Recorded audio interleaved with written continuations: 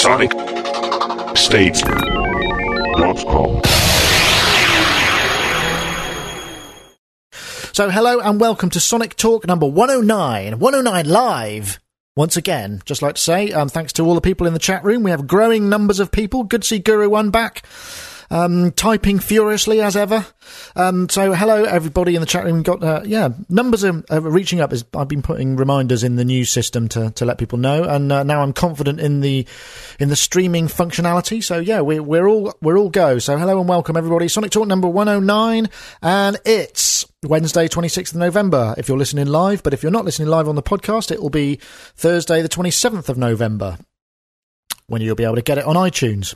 So I'll introduce my immediate guests. Hopefully Non-Eric from MusicTalk.eu will be joining us a bit later on.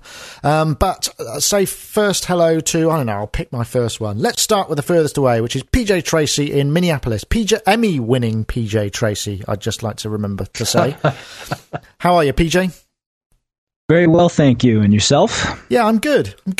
Apart from somebody stole my laptop. Well, not my laptop, my partner's laptop from the house recently, which was a bit of a worry. Yeah, it's all our own fault. Broke into your house? Oh, yeah. Well, I don't know if they broke in. I think we left the back door unlocked, so it's all entirely our own fault. But it's really annoying. Made it easy for them. Yeah, exactly. Basically, we said, here's a laptop. Look, in the window, it's on the table. Now, if you just nip round the back, you can help yourself. So yeah, it's a real shame. My wife has recently lost her phone, so we went out phone shopping last night, and I've decided today for Christmas I'm going to buy her one of those new Google phones. Oh. The G1. Cool. They're beautiful. They're supposed to be really good. Very, very cool device. And the Android operating system for the G1 is open source, so there's just a million applications out there, music and otherwise, for the G1. Well, the only thing I heard about it, apart from that, is it's the battery life you've got to be careful of. So you just got to make sure you charge it up every day. Anyway, thanks, PJ. PJTracyMusic.com. Dave Spears from GeForceSoftware.com. How are you? Discombobulated is my word of the day. That's a good word. I wouldn't want you to spell it quickly, though. No, I doubt whether I could even pronounce it quickly. Yeah, very entertaining. Want to hear a very funny story about my dizziness? Oh, really? Still with you? No. I was at the hospital yesterday having a load more tests, and these are really amazing tests, right? So they lie you down, they put these goggles on you, and they're filming your eyes, and the goggles have the ability to kind of completely black out. And then what they do is they fill one ear up with warm water. Right. Black you out, and then as the water drains, because it's one ear, it's basically completely confusing the brain. So they're filming your eyes to see, you're trying to grasp onto something, as it were.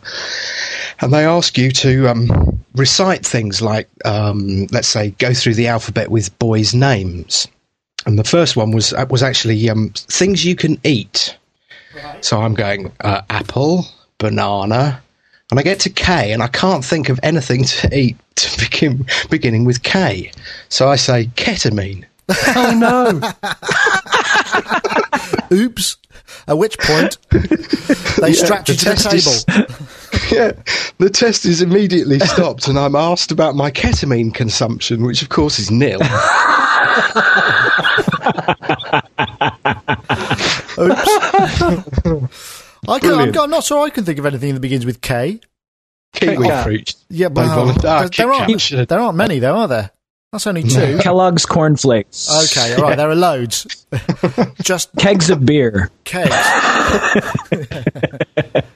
Excellent. Oh dear. So then what happened? Did the mood of the interview change? Did they look upon you with, think, these tests are pointless, Mr. Spears? You've obviously been just doing yourself personal damage with self-medication. No, she then tried it with cold water. Jeez, it's unbelievable. And it really is. It's like being in a black barrel, just rolling down a hill. I was kind of gripping onto this slab, what seemed to be like a mortuary slab for grim death. Anyway, it was highly entertaining, but that was the highlight of the interview, as it were. Gee. So any more conclusions?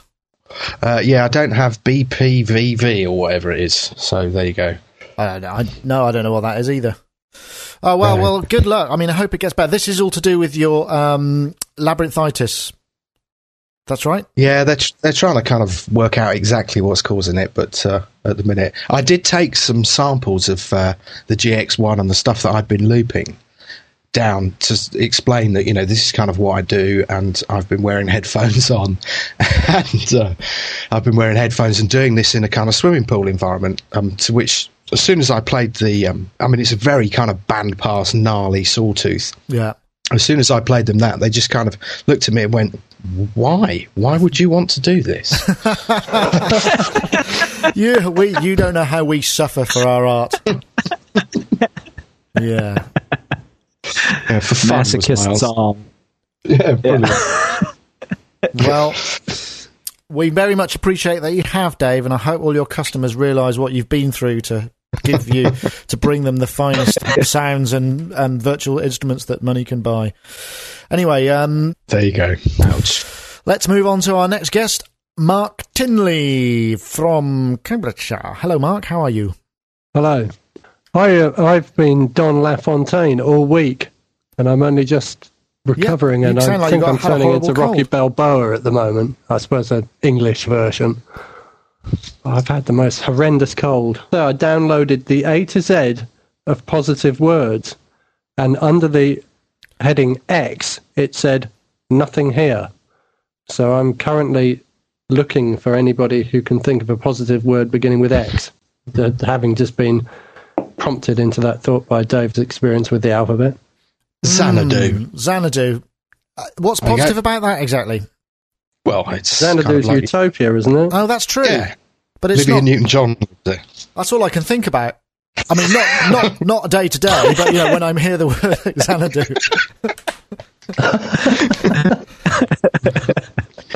I did record some stings for you, actually. Oh, really? Fantastic. I woke up and picked up the iPhone and I did Sonic State Podcast, except I can't go as deep as I was on Monday or whenever it was when I was really bad. Well, I'm sorry you've been ill. To you. I have actually. I managed to track down your fabulous podcast, Creative Catalyst, which is you're doing one a day, right? Sort of between 3 and 10 minutes a day of podcast, just kind of on your sort of. It's like thought for the day. Is that kind of how you see it? I was doing one a day, but I've changed my mind on that. I've decided it was insane. I'm doing one a week now. Yeah, one a day. Now I've done 47 of them. I thought I could stop and do one a week. Yeah, no, I think that's fair enough. No, it's good. I enjoyed it, and I really, really like the sort of audio scene background, and also downloaded your what was it? The theta wave thing. Oh, right, brilliant. And it was really weird because I've got a pair of these little Genelex 6010As and a subwoofer here, and I played it through that on the web, and honestly, I felt like I was asleep. It was really, really powerful, the effect, and I was just completely sort of zonked. But then I thought I better switch to headphones because it's quite an annoying sound to have kind of all the whole time, and there's people across the hall and stuff, and they might have, with that high-pitched tone. And it didn't work at all on headphones. Really weird. Yeah, really strange. But you didn't get the beat frequency? Not as nearly as pronounced. How odd. Yeah, that's what I thought. Very strange. But on the Genelex, it sounded very... And honestly, I was just sitting here and I was just kind of thinking, this is great. But I didn't realise how long it was, and I sort of had to break off when because I lost... So you didn't get to the spoon then? I didn't, but I knew it was coming, because you explained that at the beginning. But it was good. I recommend anybody to try it, because basically it's a piece of audio that Mark has created that's the like beat frequency between two waves that he kind of slows down so your brain waves slow, and it's kind of emulating sleep, I suppose, or a state of hypnosis. Although he's not going to get you eating onions and pretending you're a kangaroo or anything. It's just really kind of quite relaxing, actually. You've done it now, haven't you? Last week when this was recommended to people, my bandwidth went from like 3 gigabytes straight through the ceiling, and I exceeded my bandwidth, and I had to buy the next package up. Oh, no, really? It's going to happen again now. Well, do you want to put it on our servers? Stick it on our servers, because we got tons of it. But anyway, it's thoroughly recommended. Head on over to funnymachine.com or is it aspergerneering.com? Aspergerneering.com, yeah. Right, yeah, check it out. Anyway, that's what Mark's been up to. I underwent a couple years of neurofeedback sessions because the brain damage that I have that contributes to my my visual impairment comes with a host of neurological problems. And one that they found when doing a QEEG of my brain is that my brain basically produced no theta waves whatsoever. And so essentially, I and very little delta. So I never really went into a deep sleep or dreamt very often. Oh, wow. And after 2 years of training those waves up, they have gotten to a normalized level, and it's helped tremendously in sleeping. I'm able to sleep much deeper and remember my dreams. How are you training them then? Through neurofeedback, which is basically, it's a pretty simple process. They attach electrodes to different sites in the brain, measuring the amplitude of the different frequencies they can do from beta down to delta. And then you basically try to enact an internal posture that slowly raises the amplitude of the waves, and the feedback is a tone.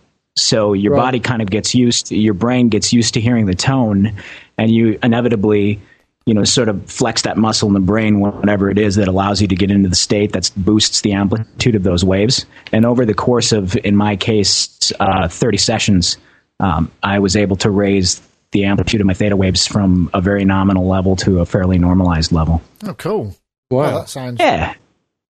That sounds really, really fascinating, actually. So, just like to say, there's a couple of comments on last week's show. DBM said a lot of the players in the jazz bands that fly through the Slippery Noodly and have a tendency to tick or grunt or do some kind of facial articulation while playing. The ones I've asked said it was their internal metronome. That was after our topic about what noises do you make when you play, and that was kind of... that was a response. And the king, Dan Austin, the king of mouthing guitar parts, especially with wow pedals, has to be Robin Trower. He never tires of listening to the album Bridge of Sighs, which also features the late, great James Drewer on vocal and bass, who I'm not familiar with. But anyway, so it looks like Hans is available. Let's go get him. I'm Non-Eric from musotalk.de, who's with us. I know you've been very busy, so it's really great that you've managed to come and join us this week. How are you, Hans? Finally, yes. Covered in work, so many podcasts, everything. You know how it feels, Nick. I do know how it feels. I've been upping my my output recently, done a few reviews and got a load of stuff in for review, in fact. And in fact, I just got the Korg Nano controls, which I've got strewn about me on the desk here. And I've been enjoying it very much. Although when I plugged the last one in, it crashed Logic and said there was a conflict with MIDI drivers. So I'm not quite... That's as far as I got. But I'm sure it's probably because I've got tons and tons and tons of old MIDI drivers still installed from various things that I've plugged in. So I'm sure I can get to the bottom of it. But it's fun. I've created a bit of music and stuff already, and I was like, oh, yeah, I can get into this. So anyway, the world's thinnest speakers. Check this out for fidelity, eh?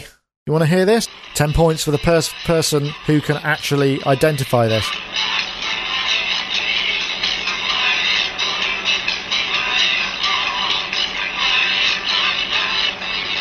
You get the gist. That was actually the sound coming from this nanotechnology carbon tubes. Carbon nanotubes, basically woven into a flag, which was waving. It was a little tiny flag about the size of, I don't know, a small hanky, and it was plugged into the experimenter's iPod, and that was that's come from Chinese scientists in Beijing at Tsinghua University and the Beijing Normal University, whatever that is. That sounds a bit bizarre, but anyway, there's a whole list of names that I'm unable to pronounce, but it's been developed by Chinese scientists and made up of carbon nanotube films that could be used to produce the world's thinnest speakers. The carbon material, which is 1/1000th the width of human hair, can produce sound with the same quality of conventional speakers. I'd say that's probably something that's obviously debatable listening to that, but can anyone think of a great use for something like that? Imagine, I suppose you could wear clothes out of it. Couldn't you? You could plug your clothes in. You could have a suit made of speaker material. When I was about 8 or 9 years old, I got a cassette recorder for Christmas, and I took an old speaker out of a television, and I plugged it into the ear socket and used to plug a microphone into the mic socket and put it in record, and then I'd put the speaker down my pants and impress girls by speaking out of my trousers. Well, speaking out of your trousers. So I suppose you could make some acoustic pants with it, and for the Americans, I'm talking about my jockey shorts, not my trousers. I just want to rewind a little bit there. So you're throbbing. You impressed them with your throbbing pants, I suppose. Did you?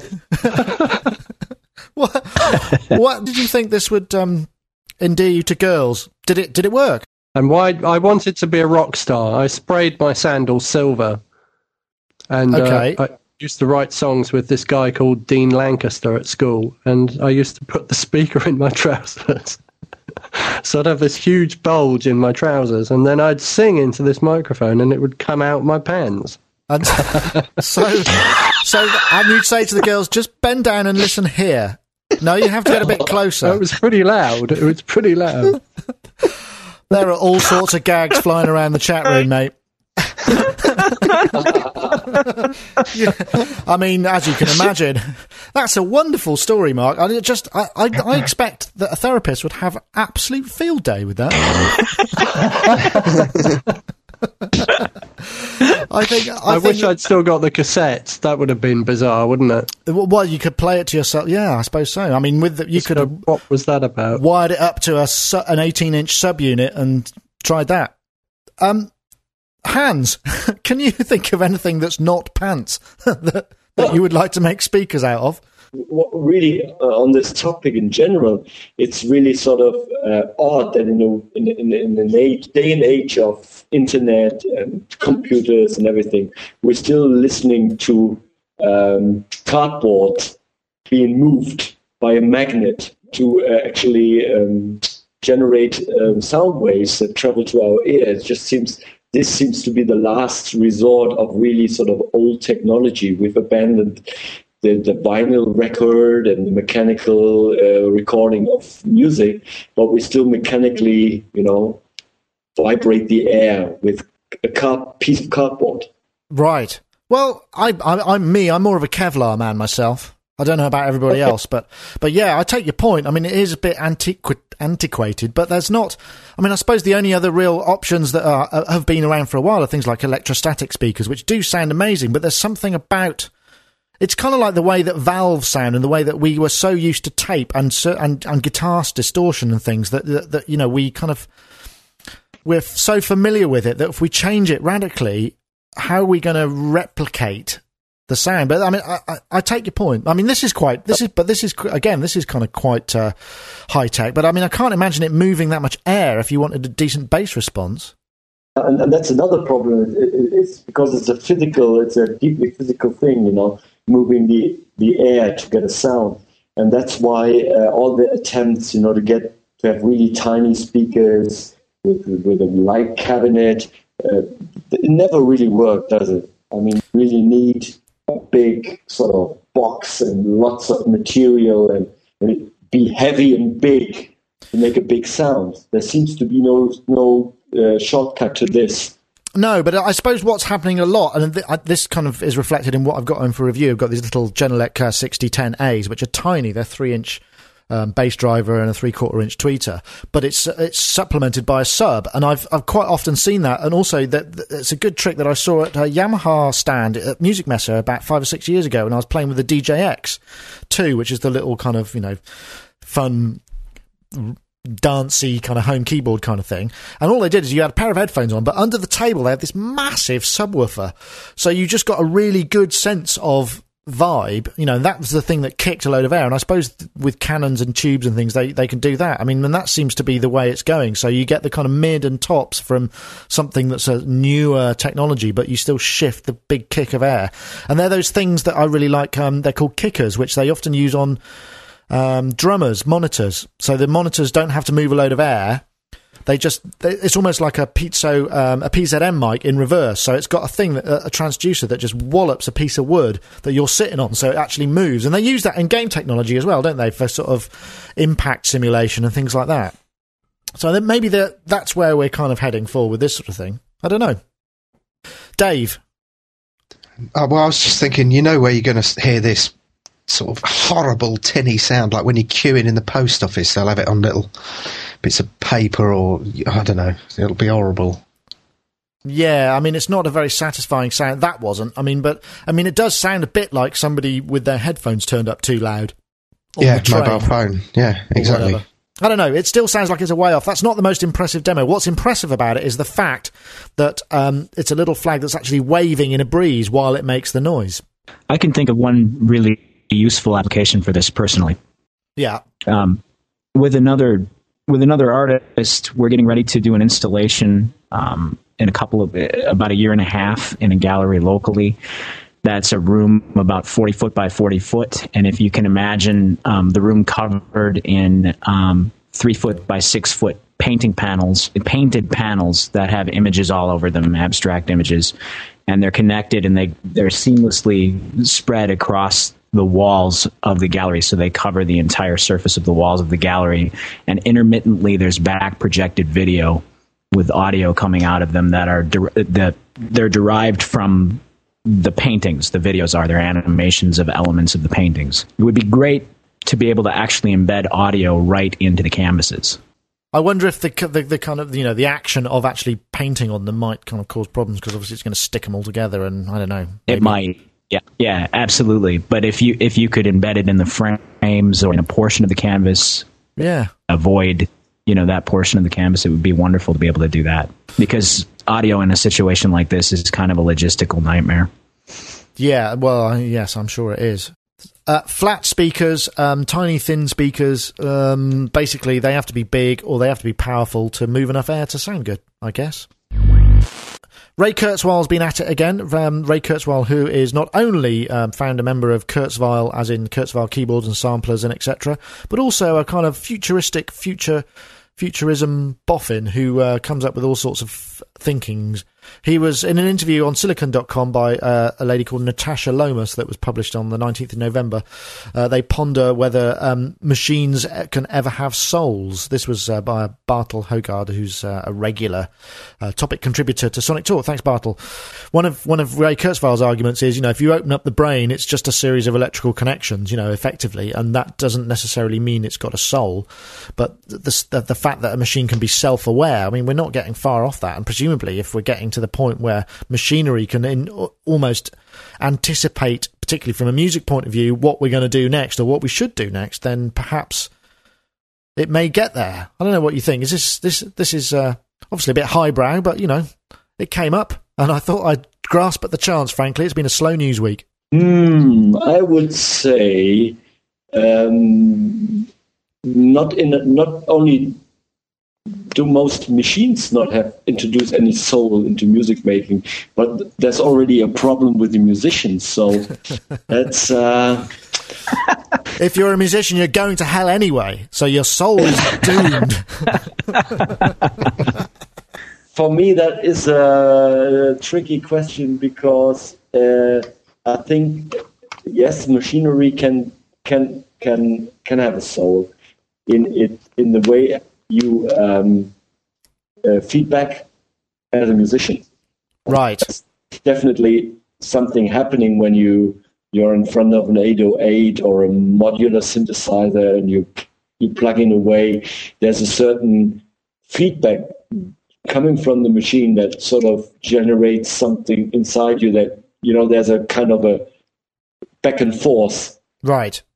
So you think you impart, or maybe some machinery is more susceptible to kind of accepting soul from human input than others, so it can actually take it and work with it rather than have it of its own volition.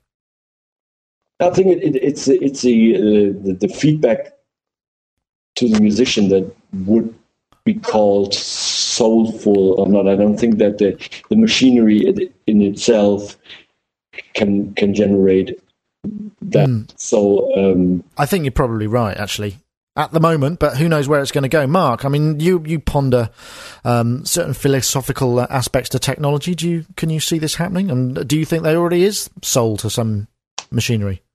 I did like this line of thought, and I followed it round and round the internet for about an hour or so. and I discovered about something called the Turing test, which was set out by somebody in the 1950s. Alan Turing. And this is a sort of a double-blind test where you have a human asking, and they don't get to see each other, obviously. So you have a human subject asking questions of another human and a computer, and they have an allotted time in which they have to figure out which one's the human and which one's the computer. Mm-hmm. And I don't know if that's ever going to work, because that test itself has got to be outdated. And I wanted to do that. I'd quite like to do that test and have a human ask me questions and have another human in a box and see if it could tell the difference between me and a human, if you see what I mean. I wonder if you can do it the other way around, where you can actually kind of convince you that you are a machine and not a human. I suppose that would be easier, though, wouldn't it? I think I could convince somebody that I was a machine, because I would, and that's what they were saying. There's also something called a reverse Turing test. And people who understand how the Turing test works can quite easily fool people who are taking that test into thinking that they're computers simply by answering questions in weird ways. But I just found the whole thing fascinating. I love all those psychology tests and stuff, and I found the whole thing really interesting. I mean, if there is technology, if we are getting to a situation where the Turing test will be passable by a human, by a computer, or by some sort of artificial intelligence, then that technology is bound to reflect into music creation.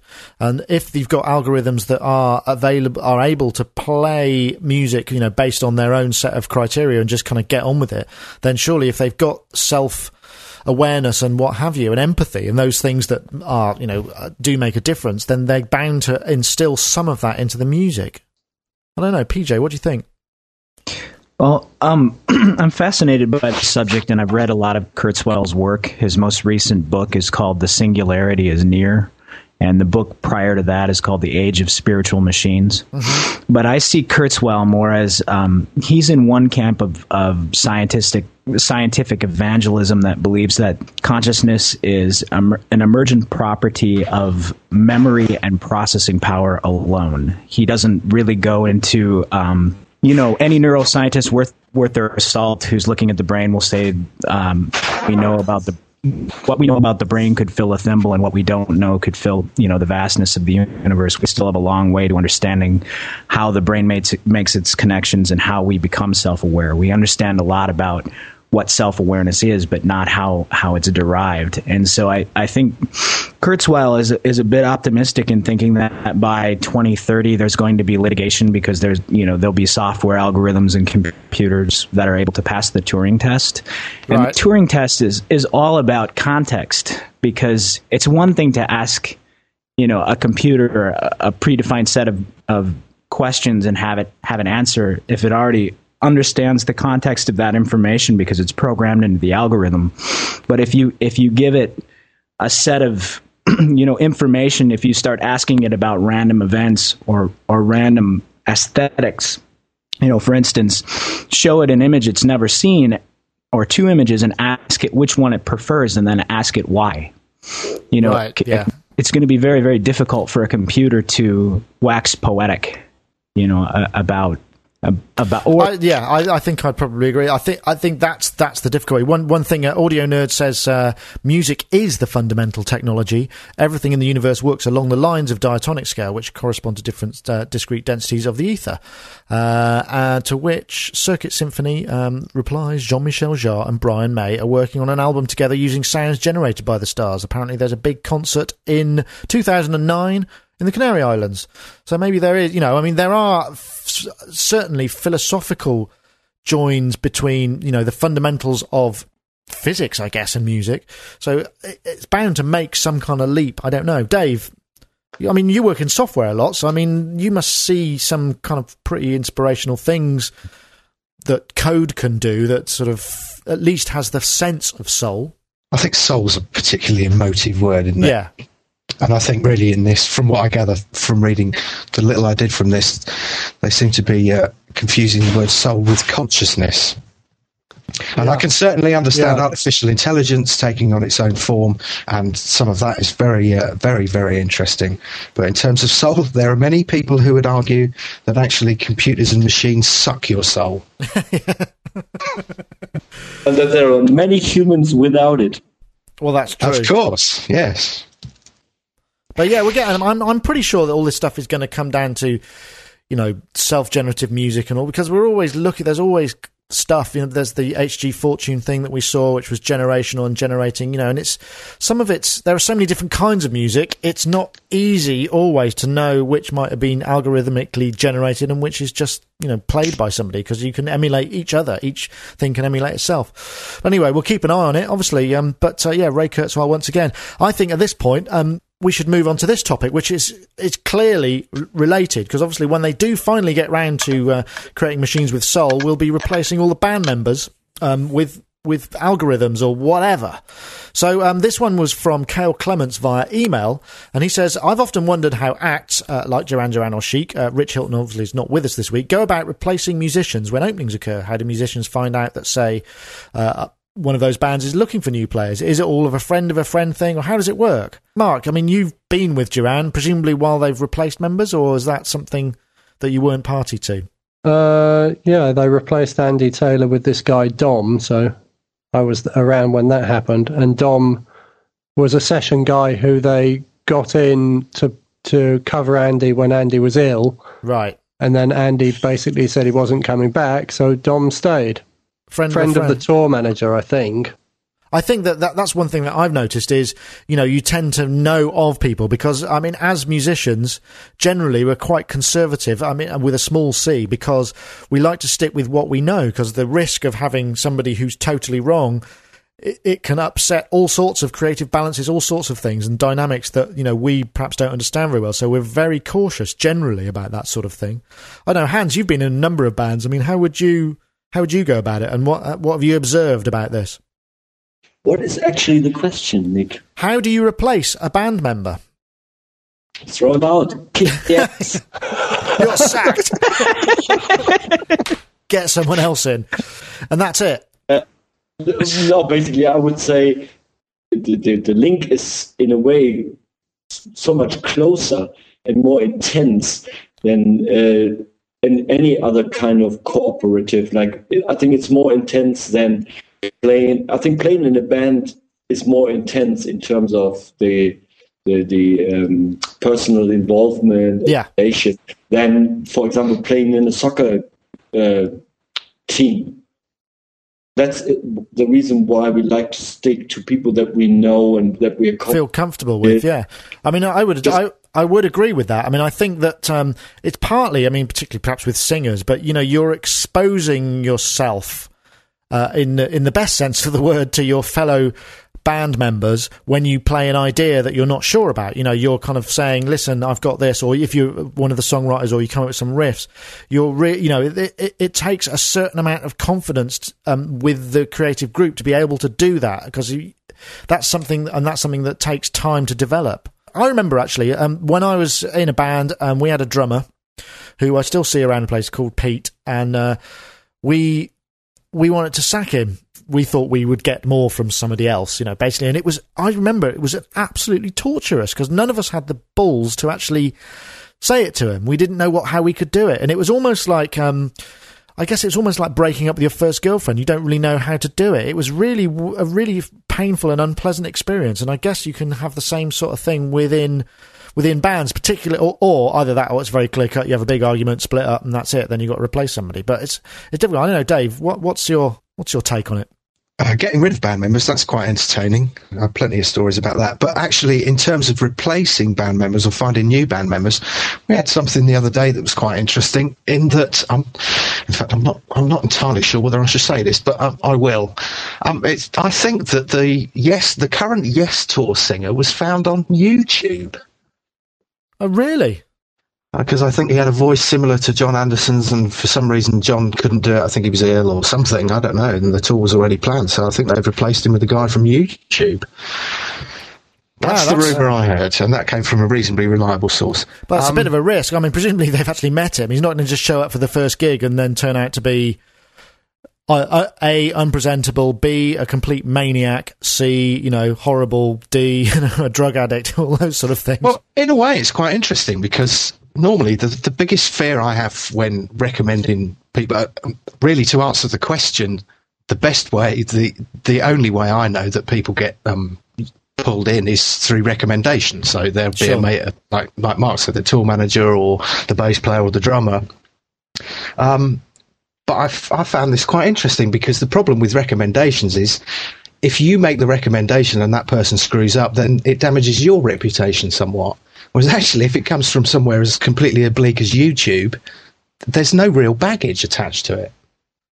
In professional touring setups, it's a bit of a different scenario, isn't it? Because usually, if you've got somebody coming into a band, they need to be, capable. They need to be able to deal with that kind of work environment, and they need to be kind of solid and not freaking out, because that's the other thing. If you've got someone who's not particularly is particularly extreme in any way, like over enthusiastic or a real worrier, then that can really affect the whole vibe of a band. So all of these things are really important when it comes to choosing, particularly for, say, a professional touring outfit or somewhere you're about to go and record an album or whatever.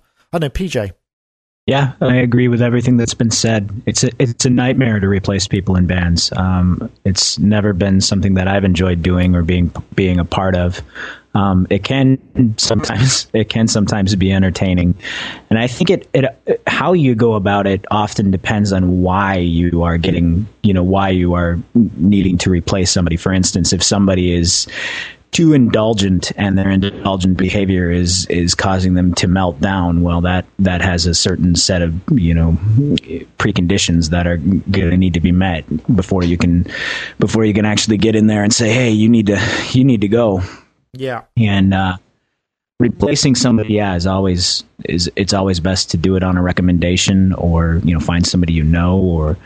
Because I agree entirely. I mean, I've known a lot of really great musicians that I would love to recommend on their musical ability alone, but I wouldn't recommend them personally to be a part of any creative endeavor or tour or long-standing project, because they would be wholly unreliable and would probably set something on fire.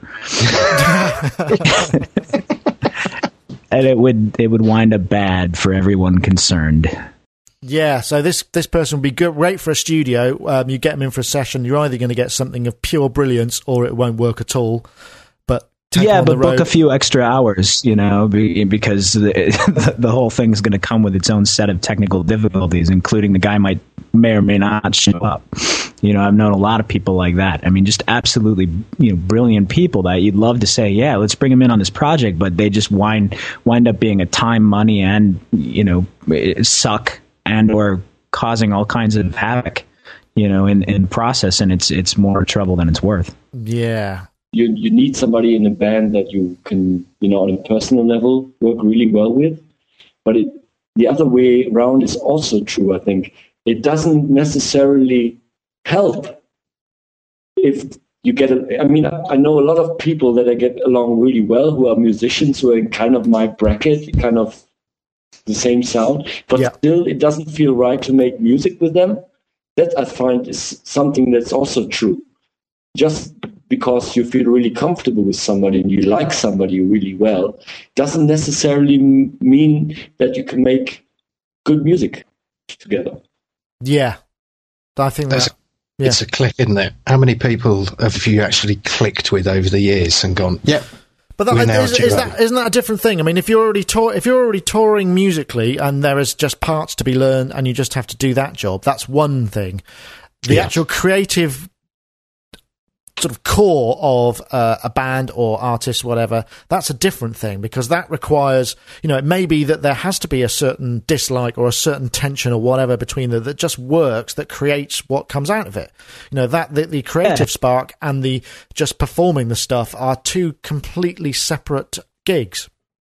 They can be, but I think it depends on the gig. If it's a gig that has a predefined sound and you're playing the exact same parts every night, which a lot of gigs are, then it may be that way. But I mean, a lot of people will go through history and look at different lineups for different acts and say, well, that band, that was their best band. You know, this group of people really brought something to the table that was transcendent. And even though I've known that material or heard that material for years, you know, it was best played by that group of people. So I think it can, you know, it can definitely affect it if you've got a band that clicks and they're playing, you know, even though they're playing left parts and On which note, can I recommend a film? Yes, please do. It's www.heavyload.org, and it's a band called Heavy Load, and it's about a band, half of whom have learning difficulties, and the other half don't. And it's really, really fascinating. It's a brilliant, brilliant documentary. Okay, well, thanks for that. We'll check it out. My experience with Duran Duran was that I first started working for them when Warren Cucurulo was the guitarist, and Warren was brought in as a session guy at first and spent several years playing as a session guitarist for them before he started writing with them. So when I first worked with them, it was Simon Le Bon, Nick Rhodes, John Taylor and Warren Cucurulo writing together. Mm-hmm. Then John left, so it was Simon, Nick and Warren, and that was completely different. And then when when they reformed with the original 5 members, which basically meant Warren no longer had a place with them, the original 5 playing together was also a completely different vibe. And I don't think you can replace those things. So I think when you get replacement members, they end up being session people, don't they? And then the original core of the band quite often ends up writing stuff, and it takes a long time for somebody from outside to come in and become a writer member. Yeah. So I think there's a difference between replacing someone as a player and replacing someone as a writer member. Absolutely. And isn't it also true, especially in bigger acts, you know, really successful bands, that they won't bring in another core member because of the revenue sharing thing? I mean... Well, yeah. There is that too. There is that too. Pay them as a session person. Usually just hired, you know, the fourth member. That's a very good point. Anyway, well, thank you very much, Mr. Clements, for that. Shall we move on to another topic? Okay, this was something that I filmed at Plaza a couple of months ago, but I was looking at it the other day, and it's this really cool device that basically you put in line with a mic, and it's got an optical sensor, and so you stand in front of the thing, it opens up. You stand away from it, it closes down. So it enables you to have optical gating on mics. And it's brilliant for kind of cleaning up a mix live or whatever. And it's, you know, €130, cheap for what it does, I suppose, and of really kind of major consequence to the live show. And I thought, this got me going on another train of thought, which was, have you guys got anything that is a nifty gadget widget must-have that you couldn't live without, that was just sort of cheap and cheerful and just sort of fills a very specific need that that you might like to share with us? Let's start with PJ. My SE Electronics reflection filter. Oh, is that the mic? The wraparound sort of mic booth? Yep, because I don't find it very often that I need to record a vocal in my space, and I don't have a vocal booth. I just have a one room that I can use if I need to track some live instruments, a very small ensemble, and I have a room to mix in. And if I do need to sing something or bring somebody in to do a voiceover or something like that, the reflection filter works a trick. It's a very, very good piece of kit. So what sort of character? Does it give that kind of radio dead space sound, or is it depending on how you use it? Yeah, I've noticed that it does depend on how you use it. Where you place the mic within the filter definitely has an effect on whether or not you get any ambience, in the sound whatsoever. But it sounds very comparable to, to a good small vocal booth. It's definitely cuts out the unwanted room sound. Oh, I'll check that out. Thank you very much, PJ. Dave Spears. Funny enough, I was just about to get one of those. Oh, really? Yes. No, I can't think of anything other than me dongle. Your dongle? Tish. Bada bing. Yes. But this gate is brilliant. The Optigate thing. I've got a mate who's front of house engineer who was so impressed with this, particularly. In fact, he wanted to use it on drummers, which I thought was quite interesting, but I don't think it was fast enough. But he said for certain singers, I'm trying to think who he was working with at the time.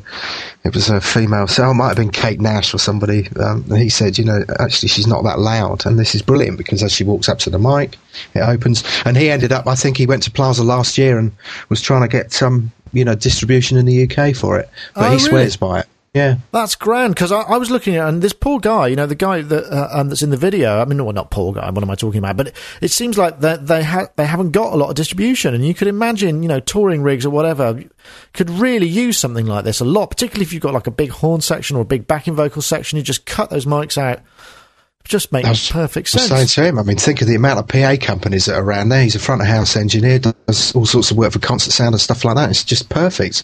I mean, they're going to order them hundreds at a time, aren't they? Exactly, because you can't use a normal gate, because particularly on vocals, because you don't want to miss any of the dynamics, and it's going to open every time the snare gets hit. Whereas because this is optical, it's just it's a beautifully simple thing. And the one thing that's really cool about it as well is it's phantom powered. So you just put phantom power in line, even if you've got a dynamic mic on the other end, it's no problem. It just absorbs the phantom power and powers itself, and if you haven't, it passes it on. So it's a beautiful bit of German design, Hans. Yeah. So, Mark, how about you then? Anything nifty and little that you just couldn't live without that makes something particularly great? Yeah, my iPhone. Really, you've become one with your iPhone now, have you? Yes, I've become addicted to it. I'm so glad you finally found a phone you can get on with. I hope it doesn't break. I've got a 4-track in there as well. It's brilliant. Oh, you've been using that? I told you that last week. But you've been getting on with that. Have you found that you've used it for creative purposes as well? I'm using it for everything. Absolutely everything.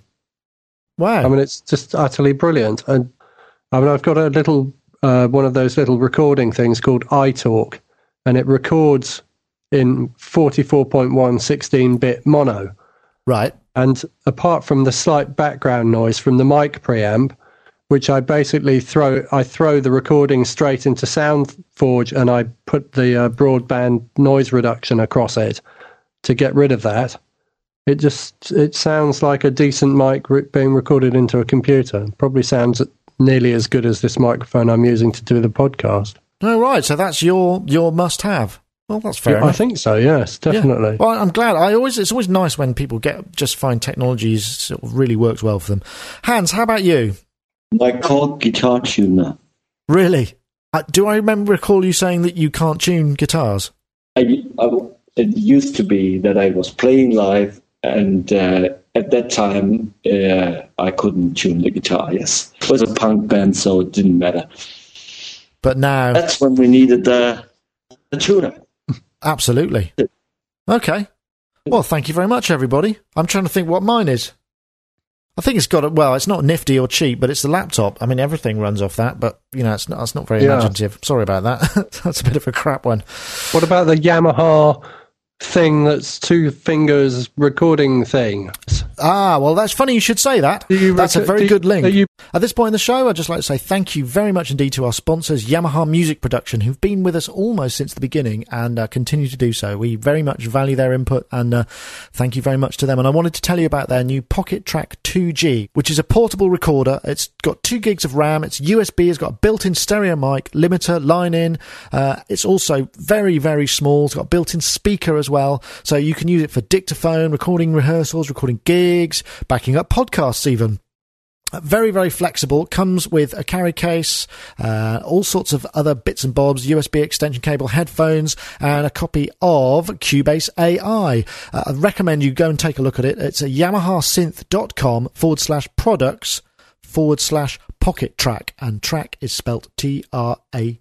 I got a track sent by the Circuit Symphony, which is Oliver Davis from the UK, and he said apparently in the chat room last week he had a few people asking him when he will have new material out, and the new material is something that's in process. He said he's got a new demo from a Saturday session, which is just very basic and simple. He used the following synths, which is bass Korg Poly 6, analog PAG Korg Poly 6, seem to feature quite well in it, drum programming on the Phantom G, wide strings, Phantom G, ARPs, Phantom G, lead synth, get this, the one and only Fantastic Imposca, in brackets, bloody fantastic.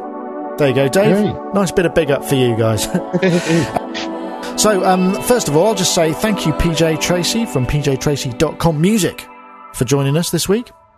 Thank you very much. It's been a pleasure as always. Of course, Dave Spears, g4software.com. Thank you too. Thank you. And Mark Tinley from Cambridgeshire. Thank you. Thank you. You're very welcome and all that. I hope your cold gets better and you clear out your sinuses. And of course, Non-Eric from musotalk.de. Yes. Thank you very much for joining us, Hans. Great to hear you and have you on the show as ever. And of course, I must just say, Mark Tinney can be found at funnymachine.com. Hans, musotalk.de, where you can find all sorts of German language gear reviews, techniques, features, all sorts of stuff. And I'd just like to say thank you everybody in the chat room for joining us. We had another bumper crop.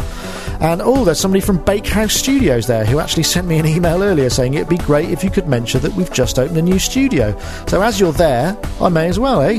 He's just opened a place in Wimbledon, which looks kind of fun. It's got loads of synths there, a load of Dirt for Modular stuff, and a Pro Tools system with a Control 24. So head over to bakehousestudios.co.uk to see what they're up to. That's Grant. So hello, Grant. And thanks everybody for listening. That was Sonic Talk number 109 live.